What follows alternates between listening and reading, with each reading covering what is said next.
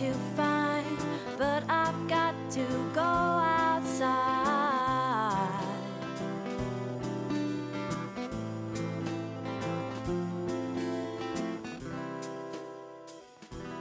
Hello van fans, welcome to another episode of VFF's Van Life Podcast. How are you all doing? It's Christmas week, of course, so season's greetings to you all. I'm not going to go on about it because I think sometimes it is nice to have a little break from the Christmas madness. So I'm offering this as a Christmas-free space for you. Thank you so much to everyone that's written to me. It really makes my day. I've had some absolutely hilarious van life confessions from you guys. You have not disappointed me. So please keep them coming. I'm really excited to share that with you. That is going to be absolutely hilarious. They are pretty toilet heavy, as you can imagine, but that's cool, you know, that's life, isn't it? That's van life. You get very acquainted with your poo and wee and things. Just again, quickly, the pet episode will be coming up soon, so please do get in touch with me with your pet stories. The email address is vffspodcast@gmail.com. You can also go to vffsvanlife.com and use the contact form there if you prefer. A lot of people did really enjoy the mini challenge from episode 1. You might have noticed I haven't done any more mini challenge bonus features. I do have plans to continue doing that because that is a really fun part of the podcast. The reason I haven't done it recently will become clearer after next week. That brings me to next week's episode. So something very special is coming up next week, which will show you just how far you can go when you get over your anxieties and your fears. So I'm really, really looking forward to sharing that with you. Again, I don't want to ruin the surprise, so I'm not going to tell you any more, but I just want to say, do make sure that you tune in next week and have a listen because I think you'll really enjoy it. So, my guest for this week is Jean, who also happens to be my mother. After inheriting some money, Jean decided to realise the dream of a lifetime and bought a 1989 Citroën Roma Home camper van. After using it in the UK, she decided to take a solo road trip to the south of France for a friend's birthday party. When Jean did her trip, she was so nonchalant about the whole thing that you'd think that she was off to the corner shop for a pint of milk. It didn't really sink into me at the time how amazing this was for a woman in her 60s to travel 1,000 miles on her own. Since having a van and knowing how I feel about long road trips, I'm in awe of her bravery and strength taking a journey like this in her stride. We talk about the fantastic campervan facilities in France, the sat-nav revolution, her background in alternative therapy, and some of the colourful characters from my childhood. So I really hope you enjoy this episode. It's not too self-indulgent, don't worry, as I know sometimes podcast people get their parents on and it just becomes a bit of an echo chamber, but hopefully I haven't done that. I try to keep it just as an interview. So I really hope you enjoy it. Without further ado, here is the interview with Jean.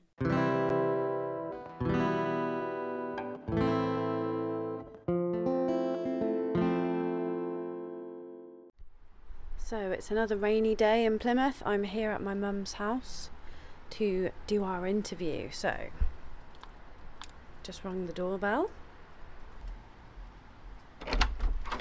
Hello. Hi Mum. Hello, darling. You okay? Yeah. How are you? I'm fine. Nice to see you. And you?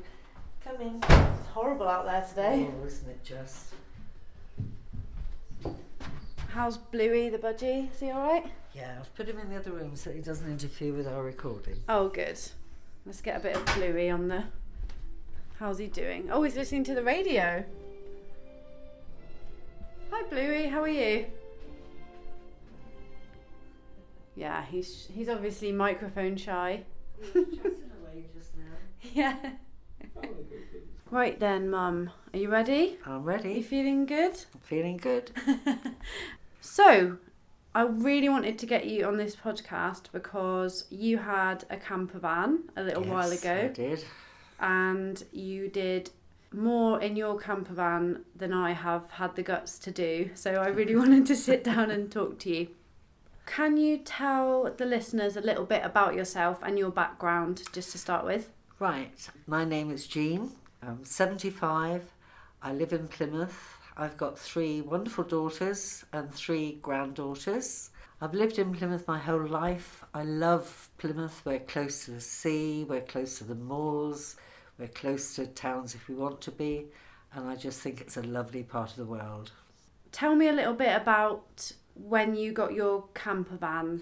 Just after I retired, I was lucky enough to have a little lump of money, and so I realised a dream of a lifetime, and I got myself a camper van, with the plan in mind just being travelling around England, getting to know England a bit, being able to go and visit friends without having to disturb them because I had my own little home on my back.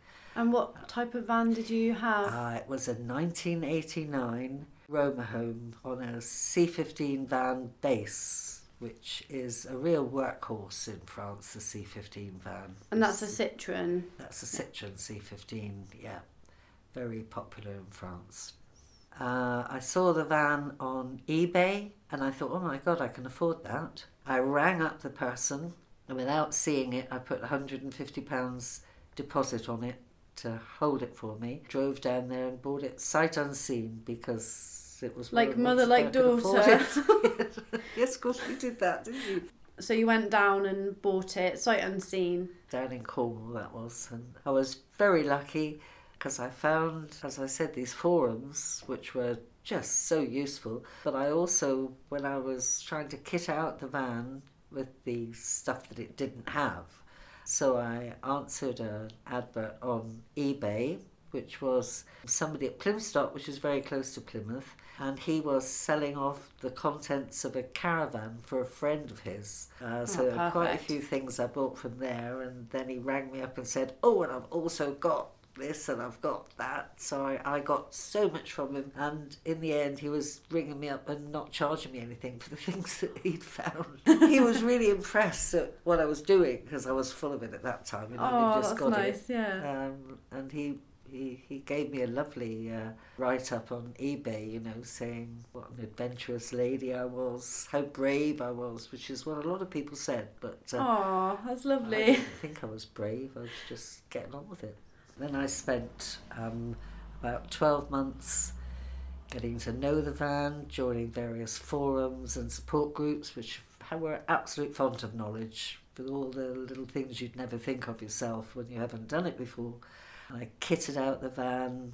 Well, it was very well kitted out, but I liked my nice knives and forks and plates and spoons and saucepans. I wanted it all to be as nice as it could possibly be. Did you take the silver cutlery with you? Yeah. Is that what you took? Nice. Well, somebody told me that they probably thought I was so healthy because I ate off silver cutlery, and silver's an antibacterial thing, so I thought I don't want to risk not taking it to France with me because that's where I ended up, in France. So I took it with me, yes. So you went to France in your van by yourself. You drove all the way from here to the south of France at the age of... Yes, 64 I think I was, 64. Well, the thing that got me going there instead of touring the United Kingdom like I'd always thought I would was the fact that a friend of mine, it was his birthday, he lived in France, and another friend of mine said, well, why don't you take your camper van and have a bit of an extended tour? So I thought, I couldn't possibly do that. And then I went to a family wedding, and one of the family was telling me about how he couldn't have managed to get there in time without a sat-nav because he was flying from Australia, landing, and the wedding was on the same day. So he bought himself a sat-nav. So I thought, that's a good idea. I have no sense of direction, but with a sat-nav, maybe I can go to France. So I researched it. I discovered that I could get insurance for 5 months. So I thought, right, I'll go for 5 months then. That was the decision made. I think the lack of a sense of direction is something that I have inherited. Yeah. I can't trust my own instinct about whether I need to turn left or right. Sorry, yes, you've got that from me. I have no idea. Where did you cross over? So I drove up to Dover, went across on the ferry to Calais, drove a few miles, and then got my head down to have the sleep, because you can't sleep on the boat, and off I went. What I actually did was I plugged my final destination into the sat-nav, and then when I fancied going off the road and exploring little signs that I saw, I always knew I would find my way back. You know, there's a lot of people, including myself, that a sat-nav has always been an option. Since I got a car, I had a sat-nav. So before sat-navs, you just got the atlas out and hoped for the best. Yeah, basically, and quite often didn't get the best. Yeah. It was revolutionary. Opened the world, basically, to me. I remember when I passed my driving test, I got a sat-nav and it had all the European destinations on, and I programmed it to show that it's like this massive big castle in Germany. It's really famous. It's what they based the Disney castle on. And I was like, oh my God, I can just go there right now. I've got this sat-nav. It's going to tell me how to go there. And I was like, wow, that's so amazing. I haven't been there yet. That was. So what was your destination then, your ultimate destination? My ultimate destination was a little village called Marseillette in the southwest of France, near Carcassonne. So I gave myself 2 months to travel down through France, which is amazing. They've got such good facilities for camper vans, air de service, and stop and park. It doesn't cost you a fortune. It was brilliant. I met a friend at the airport and drove down with her, and then took her back to the airport. And then my other friend, we were going to drive back home together because it was after the party. And I knew this is a very old friend of mine. I've known her for years, and she can't fold things nicely. Oh, no. And I used to have an over the driver's part. What do they call them? Those. I don't know, actually. Cab? No, don't know. It's good, but I used to keep everything in there beautifully folded, and I knew that she wouldn't do it, and I knew that would make me so angry, and I didn't want to fall out with her, so I made a special cover that draped over it so that you couldn't see the mess. I was quite happy then.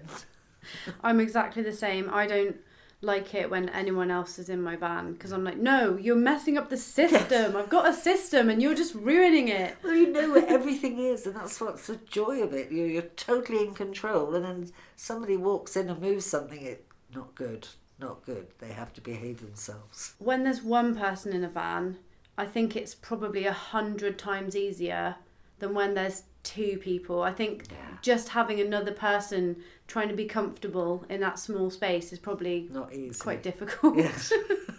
But we've always both been the kind of woman that likes to go it alone, I think, in in life. Yes. That's probably another thing I've inherited from you. So do you have any experiences from that journey that stand out in your mind as quite memorable?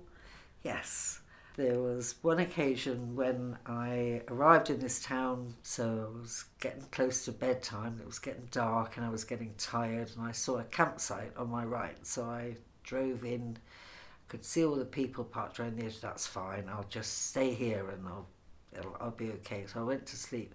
I was woken up by somebody knocking on the van door. I thought, oh my goodness me. I opened it up and I'd only stopped in the middle of a gypsy encampment.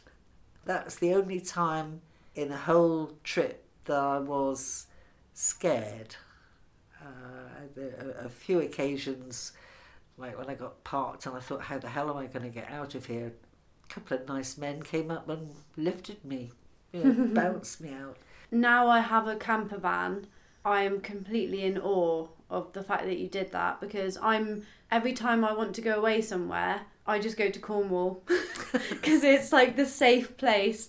Did it take you time to get brave enough to do a bigger road trip, or? Well, I've always liked driving, so I was visiting friends in Wales and Wells and around near Somerset, around there. I've got a friend who lived in a field there. And so I was used to doing those sort of trips. And sometimes just going out for the day and being able to stop exactly where you want, because it's beautiful, beautiful scenery, and make yourself a cup of coffee and, just enjoy it.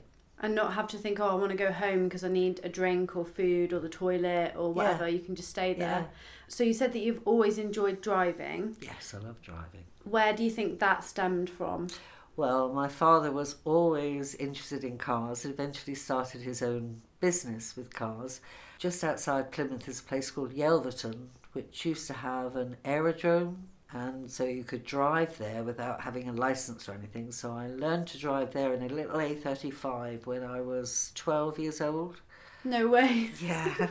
12. Yeah, because I'd always, I just loved driving. Loved driving. Used to sit on my dad's lap when I was a little girl and be doing the steering, which you shouldn't be doing, but there were This was fewer the cars 50s. on the roads those days.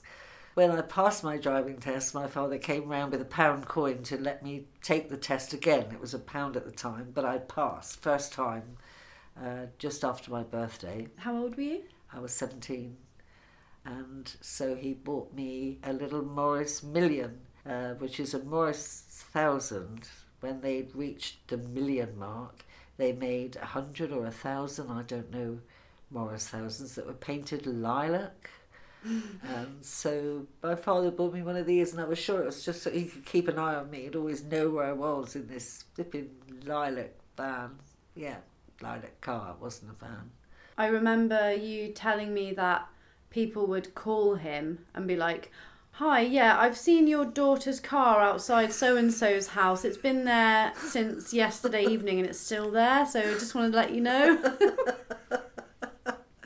Yeah, there's a lot of sneaks in Plymouth. Yeah. Is there anywhere in the UK that you went to that you have particular memories of? Or Yes, I went to Heptonstall to a friend's birthday party. Heptonstall is a little town on top of the hill above Hebden Bridge, and that was a lovely trip because the countryside around there is just beautiful. is that Yorkshire? Yeah, Okay. yeah. It was just fabulous, long distance views, a bit like Devon, but colder and barer. It's a really different feel, isn't it, Yeah. when it's land like that? It's like a bleak beauty Bleak, that's rather the than, word. yeah. But like you say, it's bleak beauty. It all has its impact. When I came back from a 3-month road trip across the States and Canada, Which I would never have been brave enough to do. but that wasn't in a van, but yeah, I think I was braver back then. But I remember I decided when I was away that I wanted to look into maybe moving to Liverpool to do a music degree, and you were going to pick me up from the airport, and I think I called you and was just like, "Can we go to Liverpool when you pick me up?" And you were kind of like, "Oh, okay, fine," like It's probably on the way. I didn't have my sat-nav with me at the time. yeah.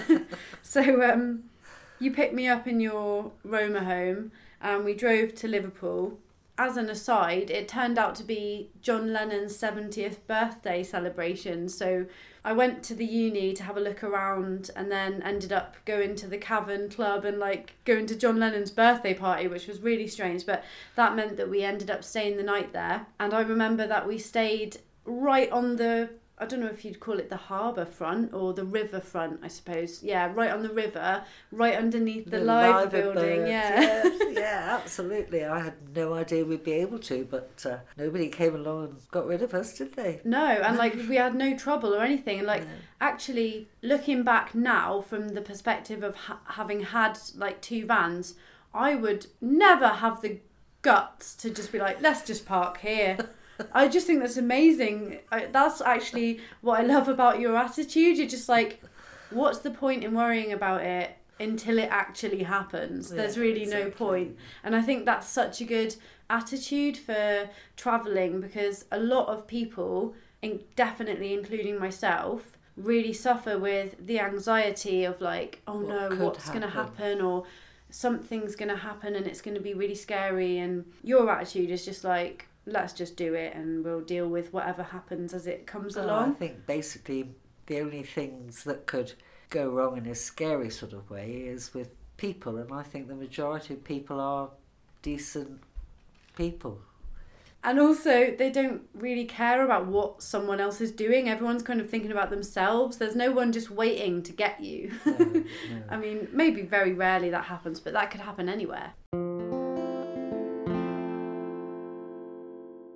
Okay, so today I'm telling you guys about Fetcher Chocolates. Fetcher Chocolates is an independent, female-owned business that sells luxury, handmade vegan chocolate.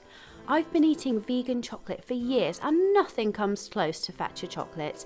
It tastes amazing and it looks beautiful. It really is the perfect gift for special occasions and something that everyone can enjoy. It's dairy, gluten and soy free, so great for allergy sufferers, but also for anyone. I mean, this chocolate is so good, you don't have to be vegan to enjoy it. There are classic flavours such as milk chocolate mousse and golden salted caramel, as well as these special Christmas flavours, gingerbread, milk chocolate orange and white chocolate candy cane. I loved the blackberry mousse bar with homemade bramble jelly and real blackberries. I'm definitely going to be getting that one again. It smelt incredible and it tasted so good. When I received my order, I was really impressed with the beautiful presentation. The colours are brown and black with a really classy gold logo, and the packaging can all be recycled as paper, so no plastic in sight. Fetcher also plants trees to offset the packaging, so it's an eco-friendly choice as well. When I want to buy a friend a beautiful, delicious gift, I just go to FetcherChocolates.com and I get them a gorgeous gift that they will love. Fetcher Chocolates are offering listeners of this podcast 10% off with promo code VFF. Enter promo code VFF at checkout to receive a 10% discount on your order. Yep, that's 10% off. So go to FetcherChocolates.com and get that chocolate in your life. You will not regret it.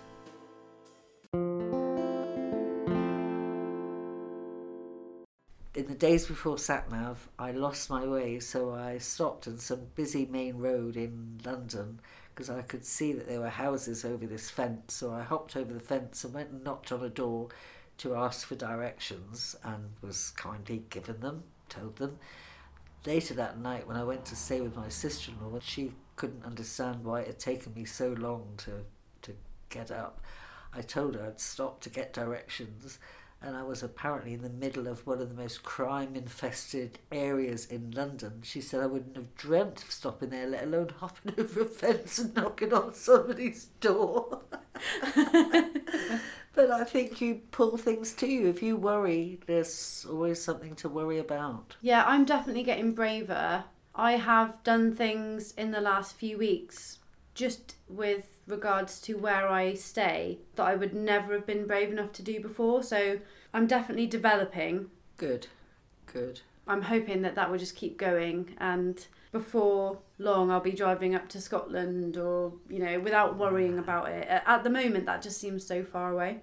You've kind of already talked about what you loved about your van. Is there anything that you found personally difficult or that you struggled with? The thing that I struggled in the van with was always when there was somebody else in the van with me. For example, when Sue wouldn't have folded up her towels. Named and shamed, everyone. It was Sue. Did you get that?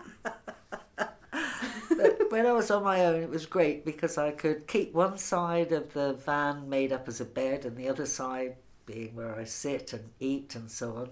When there were two people in the van, we had to make up a bed every night, which I didn't particularly like, although I'm well known to be quite a scatty person with housework and I'm a bit untidy and everything. When it came to my van, I liked it absolutely, everything in its place and perfectly tidy. Was there anything else that you really loved about having a camper van? I loved the fact that when I was in France, it attracted so much attention because it was on a C-15 base and people were fascinated by it because they recognised the nose and then they'd look and so I had so many people coming up and saying, whoa, what's this, and used to ask them to come in and they'd have a look around.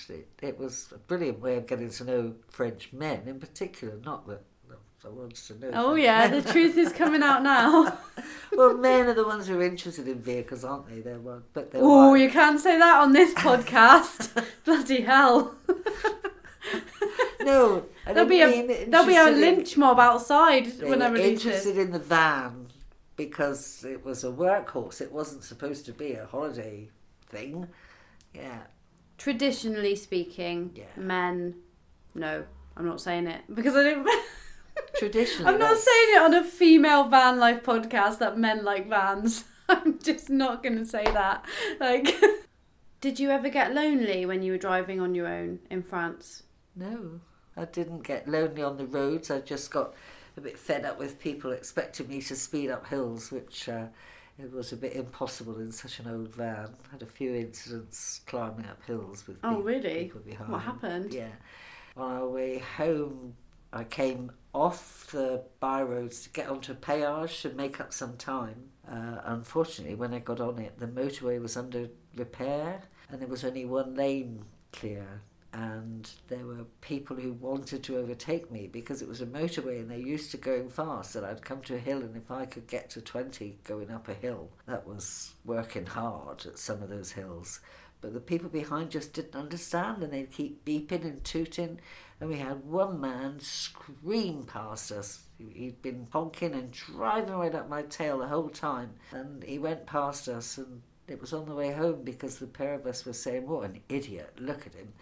And about 5 miles down the road, we saw him on the side of the road. His cute little sports car was smoking like mad from the bonnet. And we were so pleased. So we waved to him as we drove past 20 miles an hour. Got a good look. Yeah. Hello, how are you doing? We were moving and you're there broken down. Why do people do that? I love that when you get like a BMW right up your ass and then they overtake you and you're like, "Oh, hi," at the next red traffic light. Yeah. That really helped you, didn't it, in your journey? It's pathetic, isn't it? So funny.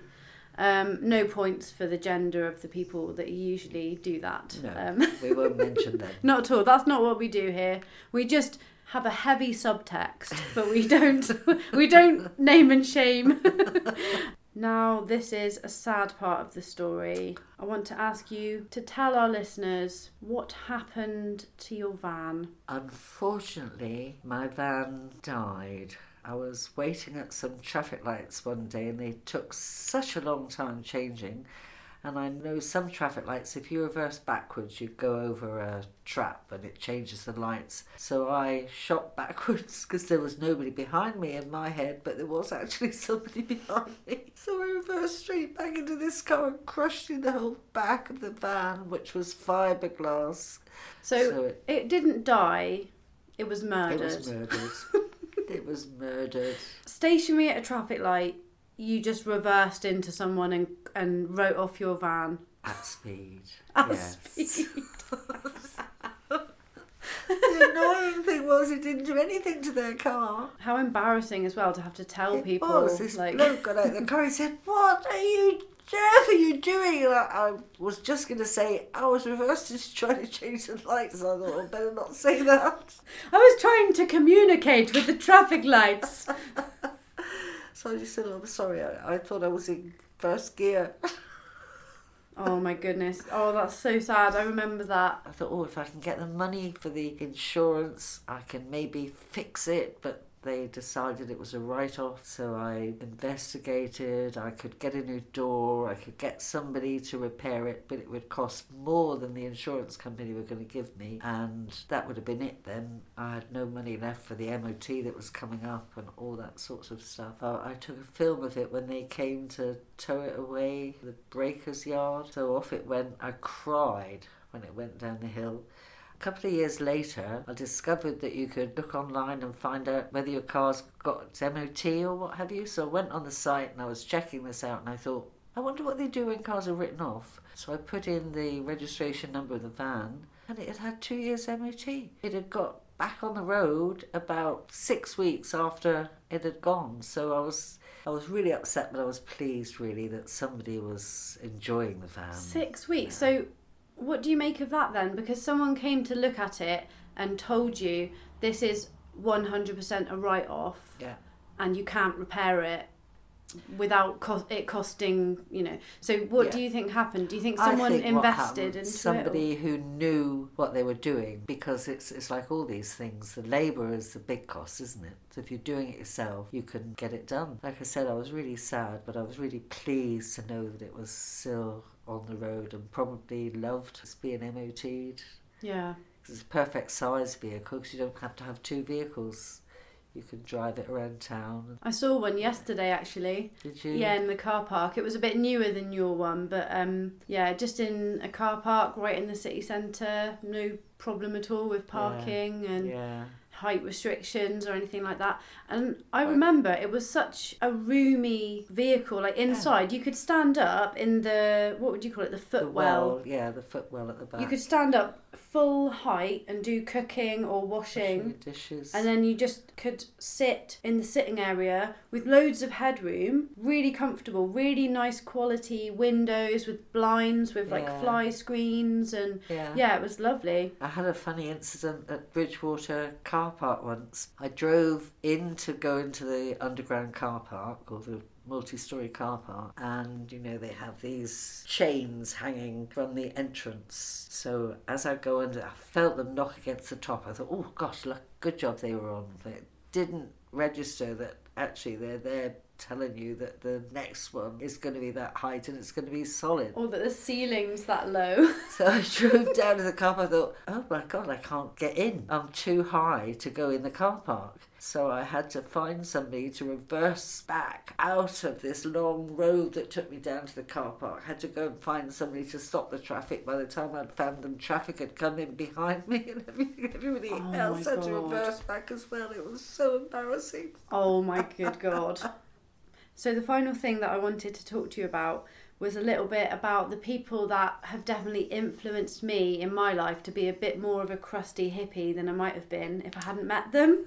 So this would be the long-haired hippie men that surrounded you like bees round a flower.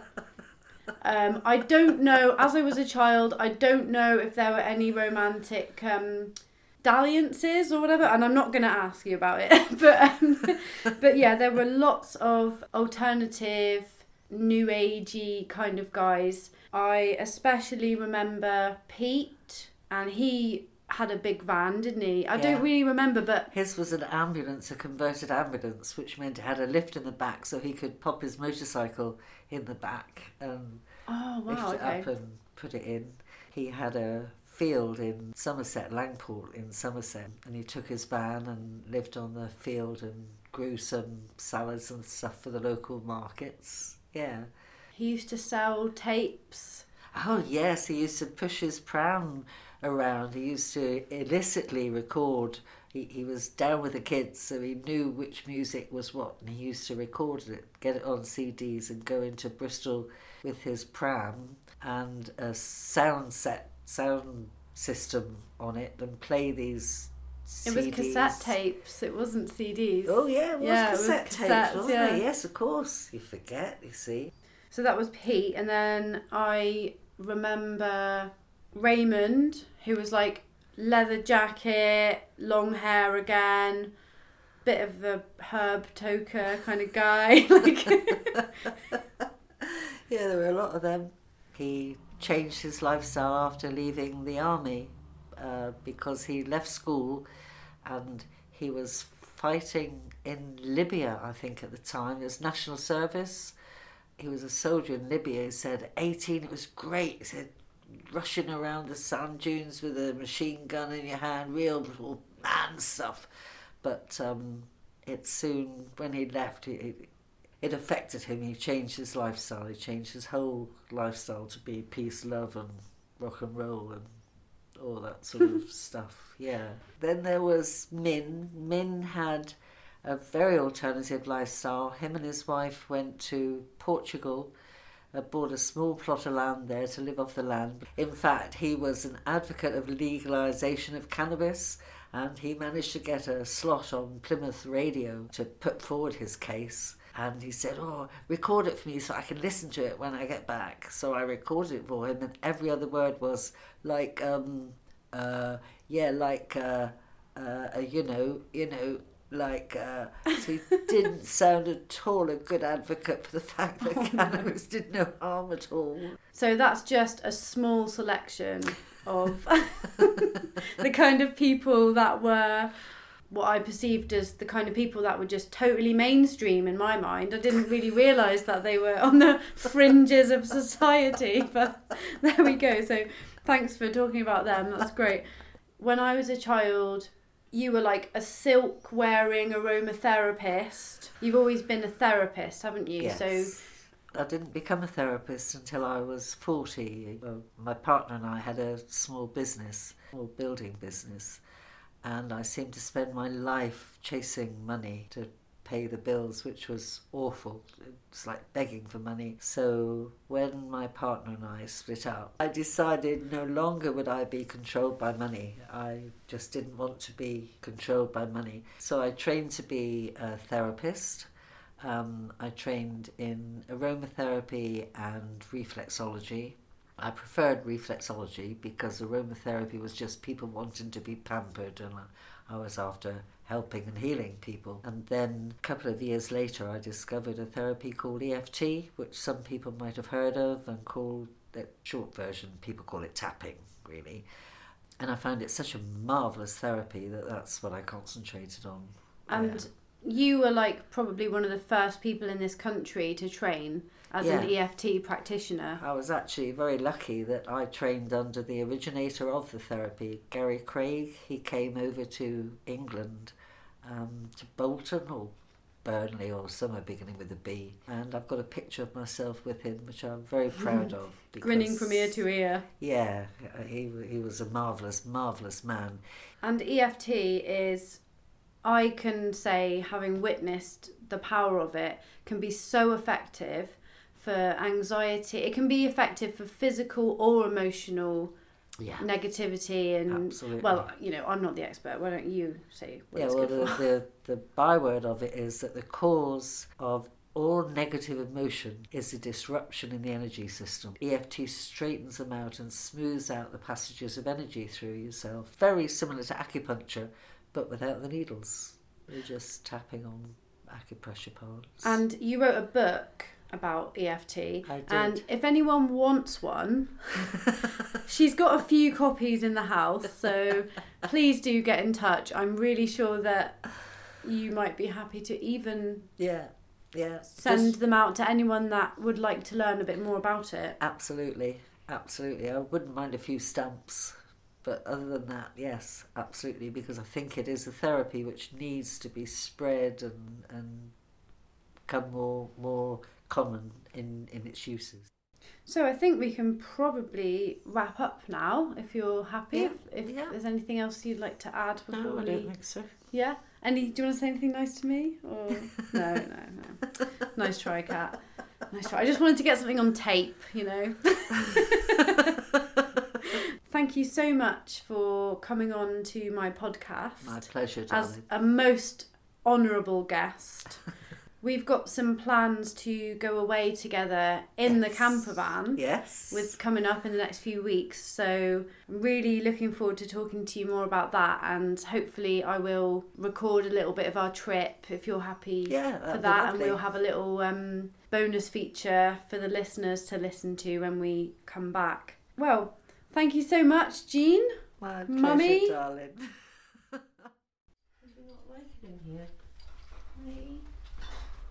Bluey is now taking his place back, pride of place, in the living room where he was shunned out while we did the interview. If you'd been as quiet as this, we wouldn't have had to move you. There you go. No, he's not going to say anything, is he?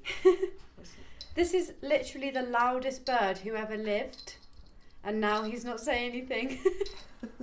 Don't work with animals and children, that's what they say.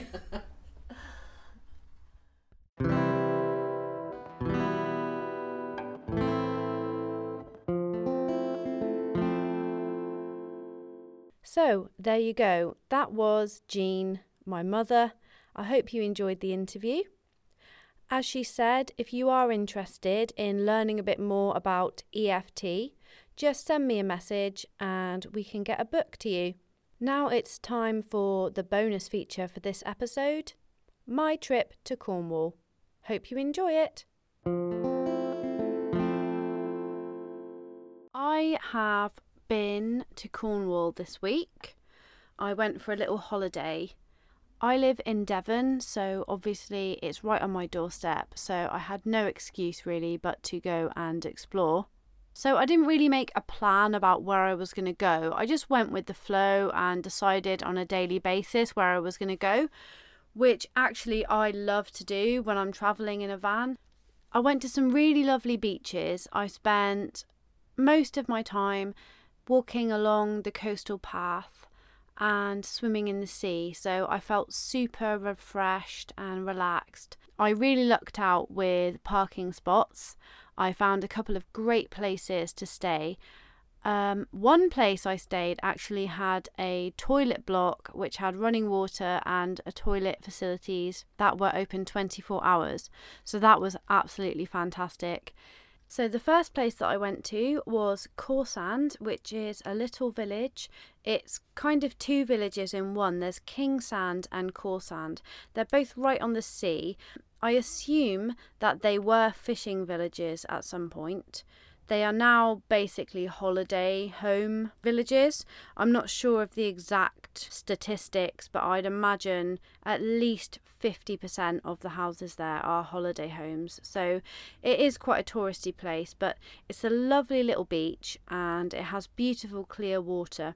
Unfortunately, when I went there was a massive gale going on, so it was so windy, the sea was just muddy brown and it was not inviting at all, so I didn't actually go swimming. I did stay there overnight. I wouldn't say I had a good night's sleep. It was so windy, the van was just rocking like anything. So the next day I decided to keep on driving and I ended up in a place that I've never been to before. It's kind of close to Polperro. There are a few beaches there that are like National Trust beaches. So the first beach that I went to was called Lantic Bay. This one was a gorgeous pebble beach which had beautiful clear water.